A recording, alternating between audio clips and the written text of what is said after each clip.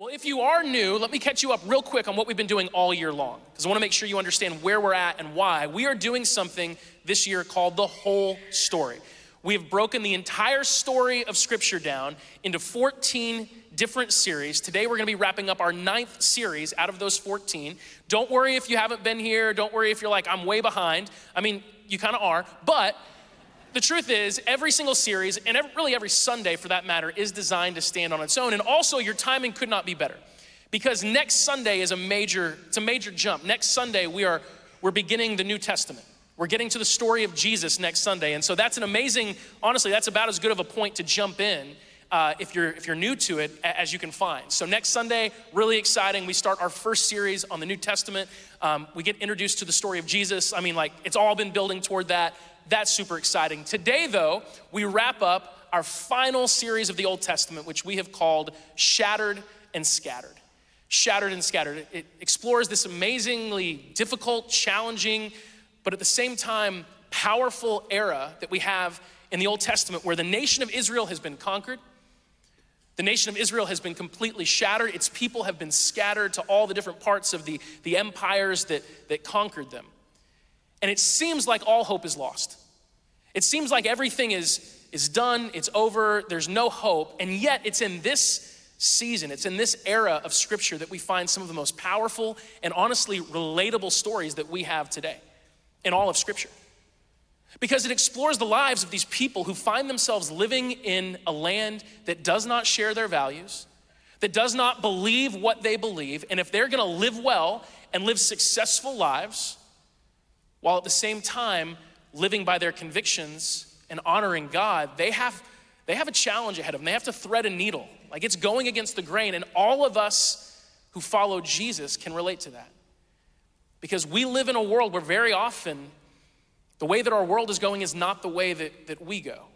Where very often our values and our beliefs and our convictions do not line up with the values of the world that we're living in, and these people give us a blueprint for how to live life like that. So relatable. That's one of the amazing things about Scripture, is you're reading stories that take place thousands of years ago in completely different times and in completely different cultures, and yet it speaks to your life now. That is the power of the truth of Scripture. Last Sunday, we looked at part 1 of the story of a woman named Esther. One of the most amazing people that we have in biblical history. Esther is incredible. And today we're gonna wrap that up. I wanna remind you kind of the point of Esther, and then I'll get you caught up on where we're at in the story, and we'll jump right into to what we're gonna look at today. So Esther's story is really interesting. It's the only book in the Bible that does not mention God directly. There's no verse in the entire book of Esther that says, and then God did anything, or and then God said, and that's very unique. It's the only book we have in the Bible that doesn't directly mention God. It could lead you to believe that God is taking a vacation, that it's like Labor Day weekend for God as well, and he's like, I'm off, you guys are on your own. That's not the case. God is always working. Scripture is very clear on that. Jesus actually said, my Father is always at work, and so am I. And as you read the story, there's just so many moments, so many like it just so happens moments, that it becomes very clear in hindsight that God is definitely at work, that he is aligning things up perfectly. But it's a good reminder for us that oftentimes God is comfortable being at work behind the scenes without us being completely aware of what he's doing. The main characters in this story, Esther and her cousin Mordecai, who adopted her and raised her, they would have probably been completely and totally in the dark in terms of what God was doing. Like, there's so many moments in the story where they must have prayed, God, what are you doing? Where are you? Why aren't you doing something? And I'm sure we can relate to that. And God never makes it clear to them. He never says, hey, here's what I'm doing. Here's what's next. This is what I want you to do. That doesn't happen. God is working, but he's working behind the scenes. He does that. And what Esther and Mordecai have to do in the vacuum of that knowledge that God is up to something, in that space between God's direct involvement and them trying to figure things out, is they have to make choices. They have to make decisions. The story of Esther reminds us the power of our choices, that the decisions that we make carry great weight, and God will often operate through our choices and our decisions. That's what happens in the story of Esther. We learn through Esther's story that we always have a choice. We don't always have a choice in terms of what happens to us in life, but we always have a choice in terms of how we respond. If we ever find ourselves thinking, you know what, I don't have a choice, I have to do this.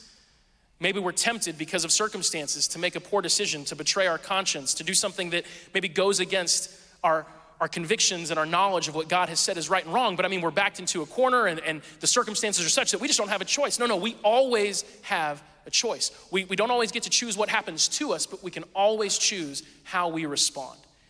And it's the way that Esther and Mordecai respond to the challenges that happen to them that sets them apart. And so last week we explored the beginning of Esther's story. She has grown up as part of the Persian Empire. She's never even seen her home.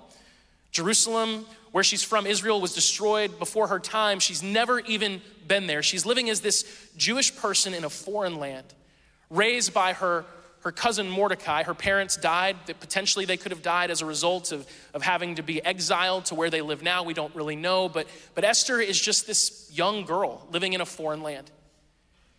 And circumstances far beyond her control lead to her essentially being kidnapped and forced to live in the king's palace. The Persian king is a man named Xerxes. He has a little spat with his wife. Her name is Vashti. She doesn't do exactly what he wants her to do, and so he just banishes her. He says, you're out. His advisors literally come to him. We looked at this last week, and they say, hey, listen, if anyone gets wind of the fact that Vashti said no to you, we're gonna have an epidemic of wives not doing what their husbands say. We can't have that. And so you gotta make an example out of her. So he sends Vashti away, and now he is a king without a queen, and that will not do. So his advisors come up with this plan. They say, why don't you do this? Why don't you kidnap all the beautiful women around, the most beautiful women in the empire, just take them, make them your concubines, force them to live here, and then pick one of them to be the queen. And because he was an evil man, Xerxes is like, that's an amazing idea. Esther just so happens to be one of those women. And her life is over as she's known it. She is forced from her home. She is forced into this horrific situation, this incredibly dark and evil situation, where she's either going to be a concubine forever in the palace of the king, because now you're owned by the king. You are his property. That's the way the world worked then, and it was horrible. Or she's gonna be chosen to be the queen, but that didn't work out well for Vashti, so it's a tough life either way. But God often works in some of the darkest situations that we can imagine. And Esther makes decisions, wise decisions that set her apart. Last week we focused on this one simple fact, that Esther chose to be a listener. She listened to all the advice of the people that God had put around her. She listened to Mordecai's advice. She listened to the advice of some of the people that were in charge of everything going on around her. And as a result of her soaking up whatever wisdom she could find, she set herself apart from all of the other women. And she was indeed chosen to be queen because she listened. And all of us can choose, even in the hardest situations we've ever been in, to pause and listen to the wisdom that God has placed around us. So now Esther is the queen. And some time passes, and Mordecai has some cool things that happen to him. He actually overhears a plot to murder the king, to assassinate the king, and he actually ends up unraveling that plot. He subverts it. He reports to the proper channels what's going on, and the people who are gonna assassinate the king, they get arrested. I'm sure bad things happen to those guys. And Mordecai's kind of given a pat on the back, like, hey, good job, man. You saved the life of the king. He's given a basic promotion. So things are going well for Mordecai. Meanwhile, Esther is queen, and nobody knows who she really is. No one in the palace knows that she is, in fact, a Jewish woman. Her nationality is totally a secret, and we'll see how that plays into the story today. We're gonna pick up in Esther chapter 3. It says that sometime later, King Xerxes promoted Haman, the son of Hammedatha the Agagite, over all the other nobles, making him the most powerful official in the empire. All the king's officials would bow down before Haman to show him respect whenever he passed by, for so the king had commanded. But Mordecai refused to bow down or show him respect. Then the palace officials at the king's gate asked Mordecai, why are you disobeying the king's command? They spoke to him day after day, but he still refused to comply with the order. So they spoke to Haman about this to see if he would tolerate Mordecai's conduct, since Mordecai had told them he was a Jew. When Haman saw that Mordecai would not bow down or show him respect, he was filled with rage. He had learned of Mordecai's nationality, so he decided it was not enough to lay hands on Mordecai alone. Instead, he looked for a way to destroy all the Jews throughout the entire empire of Xerxes. So Haman gets promoted. He's the villain. As bad as Xerxes is, he's not the villain in the story. In fact, this story of Esther, it ended up inspiring a holiday that is still celebrated in Israel today. It's this Jewish holiday called Purim. And one of the things that they do every Purim, this would happen around March, they read the entire story of Esther. And every time Haman's name is mentioned, everyone shouts, everyone boos, his name is blotted out from history. That's what they do. It's kind of cool if you think about it. In fact, look, it's Labor Day weekend. You guys want to have some fun? Let's do this. Let's do this from this point on. This might backfire tremendously. We'll see. Not when I mention his name as I'm teaching, but when we open up the story, anytime Haman's name is read, let's do that. Let's just have some fun with it this morning. It's read 54 times in the entire book, but it is way less than 54 in the message this morning, all right? But why don't let's see what happens. Worst case scenario, it's a terrible idea, and we all go, man, that'll never happen again. But honestly, I think it'll be cool because it connects us to the intensity of who Haman is. No, whoa. See, this is the same reason people parked at the parking lot this morning. No, I'm teasing.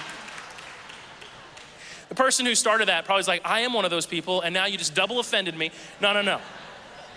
It's gonna be a mess if you do that every time I say his name. So let's do it when we're reading it from the scripture, all right? I may have stepped into something. It's Labor Day weekend, we're having fun, all right. So I'll just go ahead and spoil it for you. Haman's plot does not, all right. So I can, if you want to play this game, I'll just roll with it. So the villain's plot does not end up working out, okay? It doesn't work out. And, but it's incredible how it all plays out, and you see the hand of God. Now you might ask yourself, why in the world does Mordecai refuse to bow down? Why? It was the king's command. There's actually nothing in Jewish law that would forbid a Jewish person from bowing down to royalty or from some official. No. There's lots of stories actually in the Old Testament where an official would come and the Jewish people would bow in respect. Why does Mordecai refuse to bow down? And the truth is we don't know exactly why, but it's likely because of who Haman was and what he truly represented. It says that he was an Agagite, meaning that he was a relative, an ancestor to King Agag, who was an Amalekite king. And this is like a deep cut from the Old Testament. The Amalekites were this unbelievably evil and brutal people who terrorized the people of Israel for generations. In fact, when the people of Israel were nomads in the wilderness, in the desert, the Amalekites would often follow behind, and any of the elderly or children who were weak that couldn't keep up with the group, they would pick them off. The Amalekites were enemies of God's people, and eventually that comes to a head and there's a war, and it just so happens that Haman is a relative of those people. And so perhaps knowing that, knowing the evil that he represented, Mordecai refuses to bow down to Haman. He refuses. It's less funny now, but I'm just teasing. He refuses. And it's more than pride for Mordecai, it's principle. And this actually brings us to the first of three choices that we're gonna look at today, the power of our choices. It's the choice to stand. Like for Mordecai, this is a literal stand. Like, I will not bow down. I will keep standing. But for all of us, it's a reminder that there are times in life where we have to choose to take a stand. We have to. That there come moments where we simply have to say to those around us, hey, you might be going that way, you might be for that, you might be all about that, but I can't and I won't. I have deeper principles. I have deeper core values. I have this faith. And there's no way that I could go along with that I could support that I could approve of that I could endorse that and still be true to my faith. We have to take a stand. Now, this happens sometimes in really epic ways. History has been, in many ways, decided by people who were willing to take a stand, and they were often villainized in the moment, but vindicated by history. You look at someone like Rosa Parks, who just said, no, I will not go to the back of the bus. I refuse. I'm taking a stand. And the spark that stance created in the civil rights movement and all of the good that happened as the result of that, of one person saying, no, I'm taking a stand.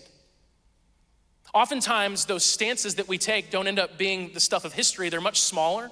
They're much more personal.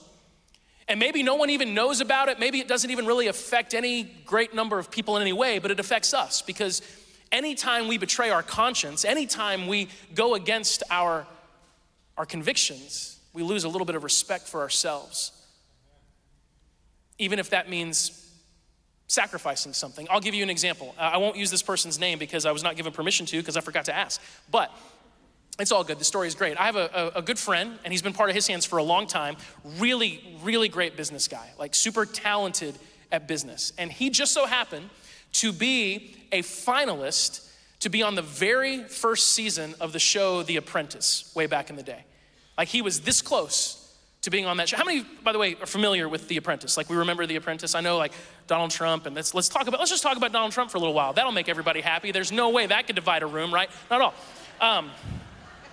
For those of you who are younger, he used to be on TV, and it was different. Everyone liked him, everyone. So very first season of The Apprentice, season 1. He's in the running to be on that show. Something that, by the way, if that would have happened for him, it would have like catapulted him into something like either fame, maybe infamy, who knows? But that show was a big deal. And so he goes through all the different cuts, right? Goes through all the interview processes, and every time he makes it until he is in the running. He's one of the finalists to be on the show. And in that final set of interviews, one of the producers asked the question, would you, facing elimination, would you lie to save your skin? Would you lie? And he thought about it for a second. And he said no. And so they booted him. All right, hey, we'll clap for, there you go. Honesty gets a clap, that's good. No, he said no. And they said, well then, nice to meet you. We can't have you on the show. Because it turns out a bunch of people telling the truth and doing the right thing does not make for good TV. They wanted it to be cutthroat. They wanted some drama, right? They wanted there to be scandals that happened. And he said no, and so he missed out on that opportunity to be on the very first. He could have been fired by Donald Trump. And now you'll never know. And I know his story and his life, and God has made up for that missed opportunity, if you want to call it that. I don't even think it was one, but no, like God's taken care of him. But the cool thing about him is that he's gotten to live the last 20-ish years knowing that I stuck to my principles, that I took a stand for what I believed was right, and no one can ever take that away from me. 1 Peter chapter 3 tells us that even if we suffer for doing what is right, God will reward us. So don't worry or be afraid of their threats. Don't worry about all the what ifs. What if I take a stand and it leads to this or to that? No, don't worry about any of that, God says. Instead, you must worship Christ as Lord of your life. And if someone asks you about your hope as a believer, maybe why you take some of the stands that you take, if someone ever asks you, always be ready to explain it. But do this in a gentle and respectful way. So Mordecai takes a stand. He takes a stand. And as we're going to see, it has a consequence. Now the most important official in the entire kingdom, other than Xerxes, has it out for Mordecai. And Haman comes up with a plan to exterminate all of the Jewish people. Not just Mordecai, all of them. And they even put it on the calendar. He gets it approved. They set a date for about a year in the future, that there's this date. And on that date, all of the Jewish people are to be killed. All of them. But what Haman doesn't know is that it just so happens that the queen, Xerxes' new queen, the queen that he's so proud of, she happens to be Jewish. It just so happens. So let's keep reading. When this plot is discovered to kill all of the Jewish people, Mordecai sends word to Esther and says, Esther, like, you've got to do something. You have to do something. And she replies back, what am I to do? There's really nothing that I can do. Like, she didn't want to be the queen to begin with. She certainly doesn't want to be part of some giant political dangerous situation. She replies back to Mordecai, there's nothing I can do. In fact, she reminds Mordecai that there's a law in their land that says that you are not allowed to go into the king's presence without being summoned. In fact, if you were to go into the king's presence without being summoned, it was punishable by death. You waited for the king to invite you, and she tells Mordecai, he hasn't even invited me into his presence in 3 months. She hasn't seen him in 3 months. I mean, who knows? Maybe she's the newest Vashti. She's fallen out of favor somehow. He doesn't want anything to do with her. He's moved on to somebody else. That's the way kings lived back in the day. But Mordecai presses her.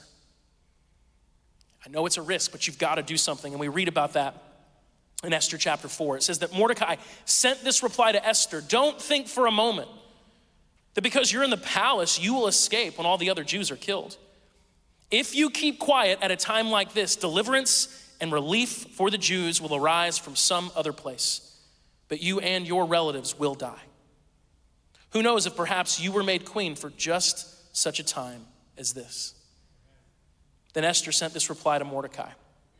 Go and gather together all the Jews of Susa, that's the area that they lived, and fast for me. Do not eat or drink for 3 days, night or day.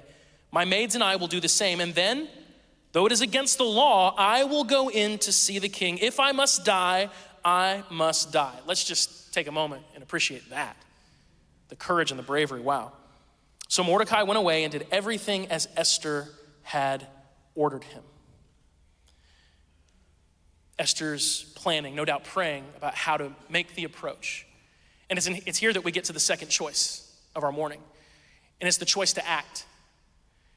Now, in some ways, this is very similar to the choice to stand, but acting is a little bit more, well, active, right? There are times in life where we say, no, I'm taking a stand. I will not go along with what everyone else is doing or saying or believing or endorsing, but it's different to actually decide to proactively do something about it, to take a stand and let it be known that you're not just going to watch this unfold, you're going to try to stop it. You're gonna try to do something about it. I actually got a really surprising experience with this just about 2 weeks ago. I was at home, it was really close to dinner time. And I was being what in layman's terms would be called a selfish jerk. It's like I wanna say I had a bad day, but nothing bad happened to me that day. Sometimes we just use the day as an excuse to be bad people. And so I was being a bad person. And just selfish and frustrated and getting mad about stupid stuff. And so Megan and I had this little argument, and it was almost dinner time. She was cooking dinner, and I said to her, you know what? I'm not coming to dinner tonight. I'm just gonna stay in my room like a child. But I did. I was like, she came to knock on the door, and she was like, hey, it's time for dinner. And I was like, I'm good. She's like, what? I said, no, I'm just gonna stay here. You guys have dinner. I'm opting out of dinner. And I could see in her eyes that it hurt, and that was the intention. Because I was being a selfish jerk. I was being emotionally manipulative, passive aggressive, whatever. I was just being a jerk. And I knew I was being a jerk, but you ever have those moments where like, you know what you're doing is wrong, and you're doing it anyway, and you hate yourself while you're doing it, but you're committed? Anyone else? Is that just me? Like, I've gone all in on being a jerk. I know it's wrong, whatever. So I do that, and I'm sitting there, and I'm having this little mini argument with God, just doing my thing. And there's a knock on the door, and I'm assuming it's Megan. And so I say, yeah, come in. And in comes my oldest son. And he says, Dad, what are you doing? Just like that. You ever have those moments as parents where you're like, if I would have said this to my dad, what would have happened, right? It's different generations. But I said, what are you talking about? I knew what he was talking about, but I was, walls were up. And he said, you are really hurting Mom's feelings by not coming to dinner. Like, I can tell she's upset. And I started to, I was in a bad spot. So I started to get angry for a moment. Like, I'm gonna, you don't come in here and tell me what. But I looked in his eyes and I asked him, are you kind of standing up for your mom right now? Like, you're coming here to try to tell me that I'm not being a good husband and father? And he said, yes. And And honestly, like my respect for him grew in that moment tenfold. I already love him and respect him a ton. He's awesome. He's awesome. He probably doesn't always feel that because I'm hard on him sometimes because I'm trying to raise him. And I don't know what I'm doing. He's the first teenager I've ever had. I'm beta testing him, and then eventually the other kids will have a much better childhood. But in that moment, my respect level for him grew immensely. And I'd be lying if I said that I looked him in the eyes and said, son, you're right. I've made a terrible mistake. I will rectify this and join you immediately for dinner. No, that's not what happened. I looked at him and said, hey, I respect what you're doing. I need you to go. And then I sat there and pretty quickly just got over it and said, I gotta just stop. And if not for him, it would have taken me a lot longer. I fully believe that. And I gotta give him credit, like that's bold. It's maybe not quite as bold as like going into the throne room of a king who legally will kill you. But I am his dad, and I do have authority. And it was an unprecedented moment. Like it's not something that I've ever seen him do, is to come to me and, like it was bold. I mean, I grounded him for 2 weeks, but it was bold. I didn't do that. I'm just joking. No, my respect for him grew because he decided, based on a conviction, that he was gonna act, that he was gonna risk something to take a step forward and tell me that I was out of line. He was correct. See, when you decide to act, there's always an inherent risk. Esther says that very clearly. If I die, I die. Sometimes there's moments in life where we just decide, no, this is worth my action. This is worth me throwing my hat in the ring and saying, I'm not gonna stand for this. I'm gonna actively work against this. And if I suffer the consequences, so be it. If I speak up, if I have a conversation with that person and tell them that what they're doing is wrong, if I do that, maybe I face consequences. But there are times where injustices rise to the level in our minds where something has to be done. Not just we won't go along with it, we need to try to stop it. And that could happen in a big scale, in some societal issue, or it could be happening in your home, like what happened with me and my son. Jesus, by the way, does this.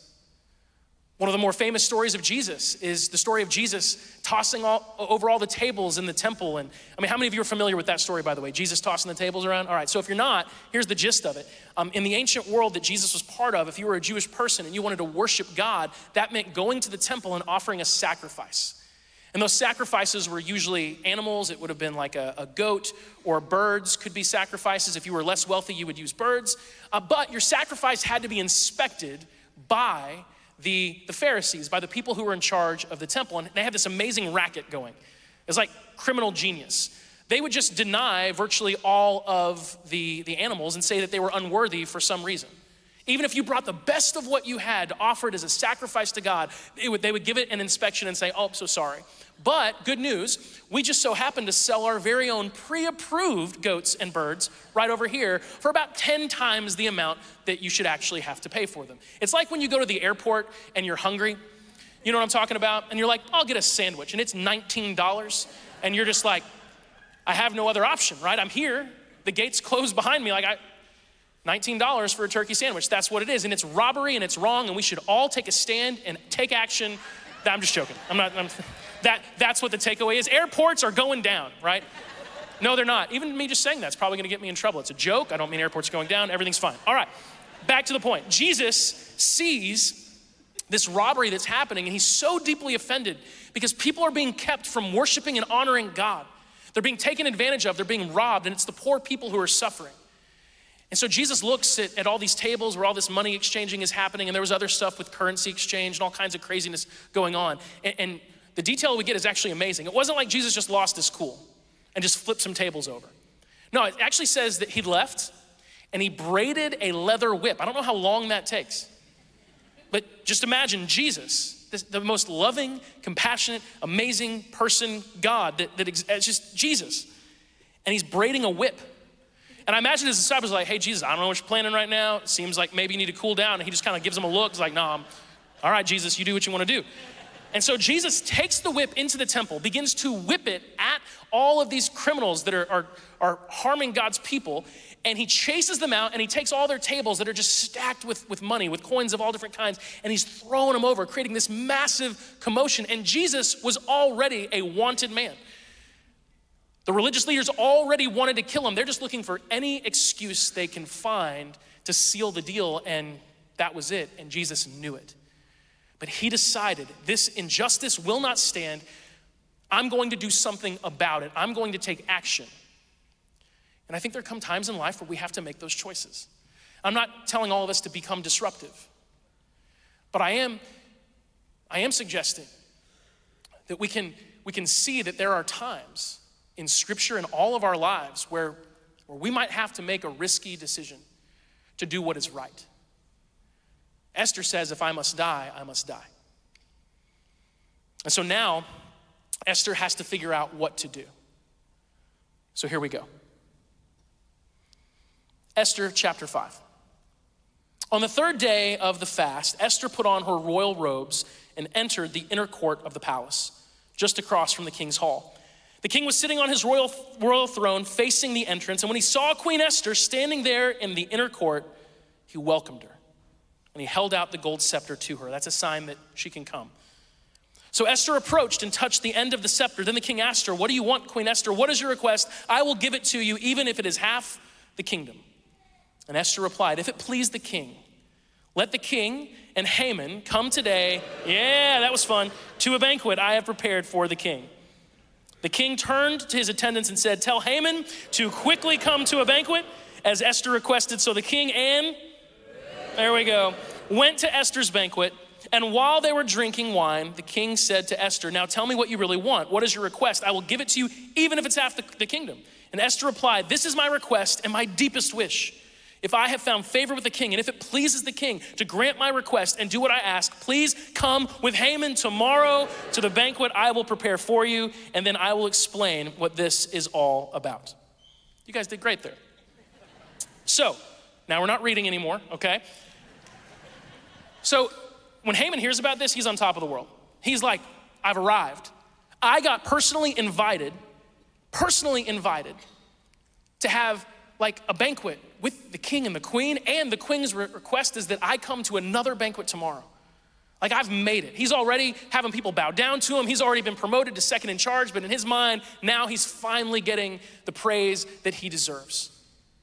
And on his way out, on his way home to gloat with his family about the favor that the king and the queen are showing him, he sees Mordecai.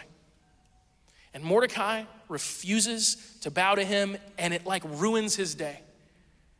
Like, he can't stand the idea that this guy still won't bow down to me. It like dominates his thoughts. And he goes home and he tells his family, like, I don't know what to do. I'm invited to this banquet. I've got another one tomorrow. I am so incredibly honored by the king and the queen. I'm so important. And this guy, this Jewish guy will not bow down to me. It's driving me nuts. And the people around him make a suggestion. Well, I mean, clearly you are so favored by the king that why don't you just go ahead and kill the guy now? Like, hey man, you're everything to the king and the queen. Like, they're not gonna, if it's bothering you that much, if you can't enjoy the banquets that you're being part of, just go ahead and kill the guy now. And Haman's like, that's a great idea. So he, at that moment, instructs all of his servants to begin building a gallows. And in that culture, a gallows was not, like, it wasn't something you'd hang a noose from. You wouldn't hang people with a rope. It was horrible, ancient Persia, here we go. It was impalement. You would build a giant pole, and then they would impale people as a method of execution and display their body for everyone to see. And Haman tells his servants, begin building the biggest gallows you have ever built. Build it overnight. I want it done tomorrow, because tomorrow Mordecai is gonna die. Now, here's what it says immediately after that. Esther chapter 6. That night, it just so happened that the king had trouble sleeping. Now, I wonder if why he had trouble sleeping had to do with the fact that someone nearby was working overnight building a gallows. Maybe that was noisy. I don't know. That's a detail we don't have. But it just so happens that very night, the king had difficulty sleeping. So he ordered an attendant to bring the book of the history of his reign so it could be read to him. And I love this, by the way. The king's like, I can't sleep. Someone read me a story about myself. Like that's just like how ancient kings are. Maybe it's how modern kings are too. I don't know. Probably. It says, in those records, he discovered an account of how Mordecai had exposed the plot of Bigthana and Teresh, two of the eunuchs who guarded the door to the king's private quarters. They had plotted to assassinate King Xerxes. What reward or recognition did we ever give Mordecai for this? The king asked, and his attendants replied, nothing has been done for him. Who is that in the outer court? The king inquired. As it happened, right? Just so happened, Haman had just arrived, in the outer court of the palace to ask the king to impale Mordecai on the pole he had prepared. Like he's like on his way. Hey, king, can I impale this dude, please? Please?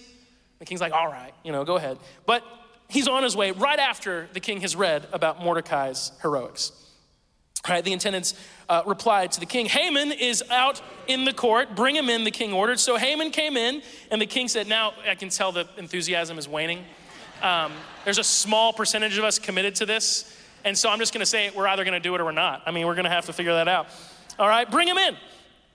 So the king asked him, what should I do to honor a man who truly pleases me? Haman thought to himself, there we go. Well, whom would the king wish to honor more than me? He thought. So he replied, well, if the king wishes to honor someone, here's what he should do. He should bring out one of the king's own royal robes, as well as a horse that the king himself has ridden, one with a royal emblem on its head. Let the robes and the horse be handed over to one of the king's most noble officials, and let him see that the man whom the king wishes to honor is dressed in the king's robes and led through the city square on the king's horse. Have the officials shout as they go, this is what the king does for someone he wishes to honor, which is a very specific request. It's like he's got sick fantasies. The king's like, that is highly specific, but thank you, okay? Excellent, the king said to Haman. Quick, take the robes and my horse and do just as you have said for Mordecai the Jew, who sits at the gate of the palace. Leave out nothing you have suggested. So Haman took the robes and put them on Mordecai, placed him on the king's own horse, and led him through the city square, shouting, this is what the king does for someone he wishes to honor. Afterward, Mordecai returned to the palace gate, but Haman hurried home, dejected and completely humiliated. Now, do me a favor, in this next section, let's not do the booze, because I want the next part I want it to hit hard, because it's meant to, but that's really good. So, this poor guy, and by poor guy, I'm like, not at all, like totally deserves this. But it's just one of those moments, like I said earlier, we don't see God's direct hand. It never says that God didn't let the king sleep, never says that God orchestrated this, but you can see God's hand in it. It's just too good. It's too perfect. It just so happens that very night, the king can't sleep. It just so happens that he asked his men to read a story about himself to help him fall asleep. It just so happens that they read the story of Mordecai. And it just so happens that Haman himself is walking to ask to impale Mordecai that very moment. Like it's the hand of God at work. God is always working. So now Haman goes home and he's like, you won't believe what happened to me at work today. Like he tells his family about this. And his family, this is true. He's like, this is what happened. That I had to parade Mordecai around the entire city, telling everyone this is what the king does to those that he honors. And his family basically looks at him and just kind of goes, you're screwed. Like that's essentially what they say. Like you are in serious trouble. There's nothing you can do. Forget about Mordecai. Don't even try to touch him. Just go to this banquet you have with the queen and the king tonight and try your best to salvage the day. And so dejected, Haman goes to the banquet. Maybe he's thinking, well, hey, at least I'm still the favorite of the king and the queen. And so here we get to Esther chapter 7. And just let this sink in. This is pretty amazing. And so the king and Haman went to Queen Esther's banquet. And on this second occasion, while they were drinking wine, the king again said to Esther, tell me what you want, Queen Esther. What is your request? I'll give it to you, even if it's half the kingdom. And Queen Esther replied, if I have found favor with the king, and if it pleases the king to grant my request, I ask that my life and the lives of my people will be spared. For my people and I have been sold to those who would kill, slaughter, and annihilate us. If we were merely sold as slaves, I could remain quiet, for that would be too trivial a matter to warrant disturbing the king. Who would do such a thing? Now just pause for a minute and imagine Haman's face at this moment in time, right? Like he's a smart guy. You don't rise to that level in the king's court unless you're highly intelligent. He has no idea that Esther is related to Mordecai. He has no idea that Esther is a Jew. And you know he's putting the pieces together. And the king says, who in the world would do this? And I just can't imagine the look on Haman's face. Who would be so presumptuous as to touch you? Esther replied, this wicked Haman is our adversary and our enemy. Haman grew pale with fright before the king and the queen. Then the king jumped to his feet in a rage and went out into the palace garden. He's trying to figure out what to do. Haman, however, stayed behind to plead for his life with Queen Esther, for he knew that the king intended to kill him. In despair, he fell on the couch where Queen Esther was reclining just as the king was returning from the palace garden. The king exclaimed, will he even assault the queen right here in the palace before my very eyes? And as soon as the king spoke, his attendants covered Haman's face, signaling his doom. Then Harbona, one of the king's eunuchs, said, Haman has set up a sharpened pole that stands 75 feet tall in his own courtyard. He intended to use it to impale Mordecai, the man who saved the king from assassination. Then impale Haman on it, the king ordered. So they impaled Haman on the pole he had set up for Mordecai, and the king's anger subsided. The king's like, I'm good now. It's a crazy story. It truly is a crazy story. And again, we don't see God directly intervening in any clear way, but it's so clear that he's there. And that's a huge encouragement to all of us, to every single one of us. When we go through situations in life, whether they're big and life-threatening, or maybe they're small and trivial, in the grand scheme of things, we know that God is working. We know that God has this unbelievable way to line things up. I have experienced that in my life. I don't have time to go into the stories. Many of you know some of those if you've been part of His Hands for long, the ways that God has lined even our church up in different seasons of struggle and how it's all come together. God is always working. I've seen it so many times, and I promise you, even if you're not aware of it right now, God is working. Scripture says that He works all things, not just the good things. He works all things together for the good of those who love Him and are called according to His purpose. And that includes you. It's a beautiful thing. And when we're in those moments where we're in the dark as to what God is doing or why God isn't doing what we think He ought to be doing, we're left with our decisions. We're left with our choices, and our choices matter. Our choices carry weight. We see all these decisions, all these choices. Esther chose to listen, and that's what put her in the position as queen in the first place. Mordecai chose to take a stand that required boldness and courage. Esther chose to act, even though it presented great risk to her. And as we wrap up this morning, worship team, you can make your way out. We're gonna look at one more choice. And in a sort of ironic way, it seems like the part of the story that we've read that is the least relatable in terms of our daily lives. It's so distant from what a normal day in our lives would look like, but in fact, it's this one choice that Esther makes that we have the opportunity to make every single day in our own lives in a more literal way than we might imagine. And we're actually gonna focus on this as we take Lord's Supper. And so if you have a cup with bread and juice, go ahead and get that out. By the way, if you don't know about this, when you walk in on the tables, and you're free to go grab one right now, don't miss out on this. We have these little cups of bread and juice. We take Lord's Supper together every Sunday. And some of you grew up like maybe Catholic, and this was like a big thing. I grew up in a church that maybe did this once a year, twice a year, maybe. Some of you maybe haven't been in church at all. You're like, what are we about to do? This is not poison, we're not a cult. Don't worry. No, this is this little meal. This is this little meal that Jesus' followers have been taking from the very beginning. Because the night that Jesus was arrested, shortly before he went to the cross, he took some bread and some wine and he gave it to his disciples. And he said, when you get together, do this to remember me. And so we've always taken that very literally. When we get together, which is every Sunday morning, we do this to remember Jesus. This gets our eyes on him. He said that the bread represents his body, which was broken. He said that the blood represents, or the wine or juice represents his blood, which was spilled on our behalf. Jesus died as a sacrifice. He died as a sacrifice to save us from our sins. But it did more than just that. Not only did Jesus, through his sacrifice, save us from the consequences of our sin and our iniquities, Jesus put us in an entirely different place in terms of our relationship with God. If you know the story of his crucifixion, When Jesus died on the cross, there were some things that happened, some significant things that would have symbolized to everyone around, hey, something is going on. Something important, something epic is happening. And one of those things is that there was a curtain in the temple. In the Jewish temple, there was this curtain. It was the curtain that divided everyone else from what was called the most holy place, or the Holy of Holies. It was where they would have viewed the very presence of God to dwell.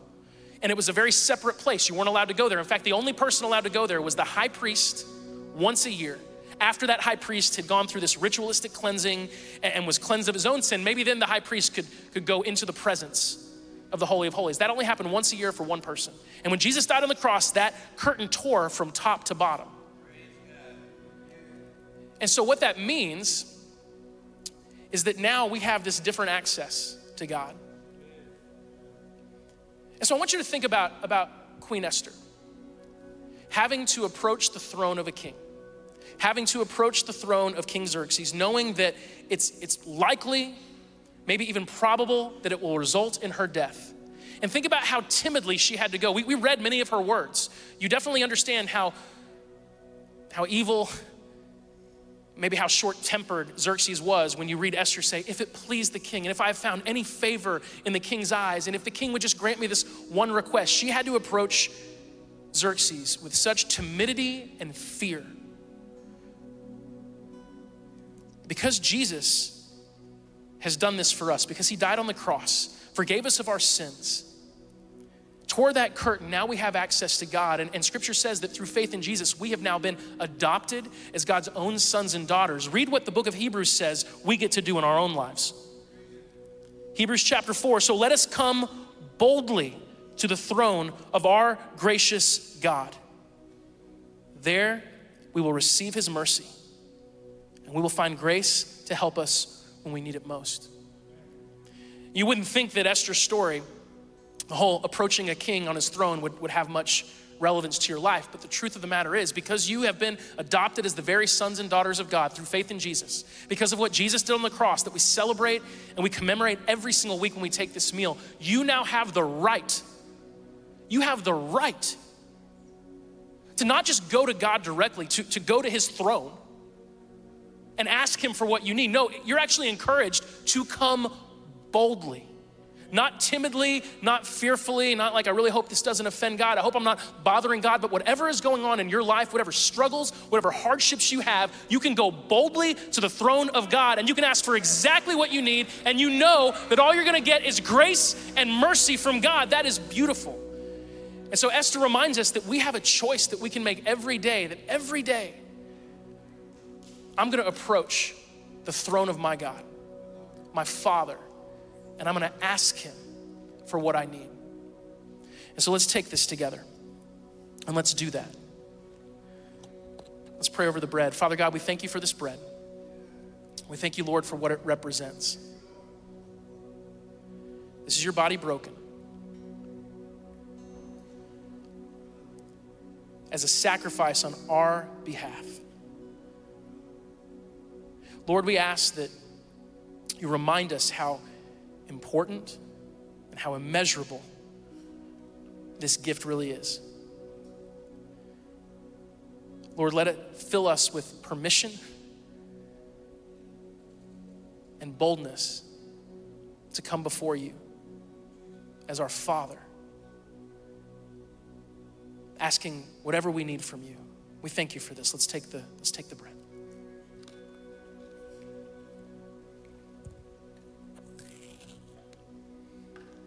Let's pray for the juice. Father, we thank you for this juice that represents the blood of your son, Jesus. Jesus, thank you for shedding this blood on our behalf. Not only did it cleanse us of our sin, as it still cleanses us of our sin, but it opens up a way to be more than a follower of God, but to be a child of God. Now we can be your sons and your daughter because you've adopted us through our faith in your son. Lord, fill us with courage. Give us the courage to daily choose coming before you as we pray, as we try to struggle through life, doing what's right, doing what's best, navigating all the challenges that we face. Remind us, Lord, through this, that we can now come boldly to the throne and we can ask for exactly what we need. We thank you for this. Let's take the juice.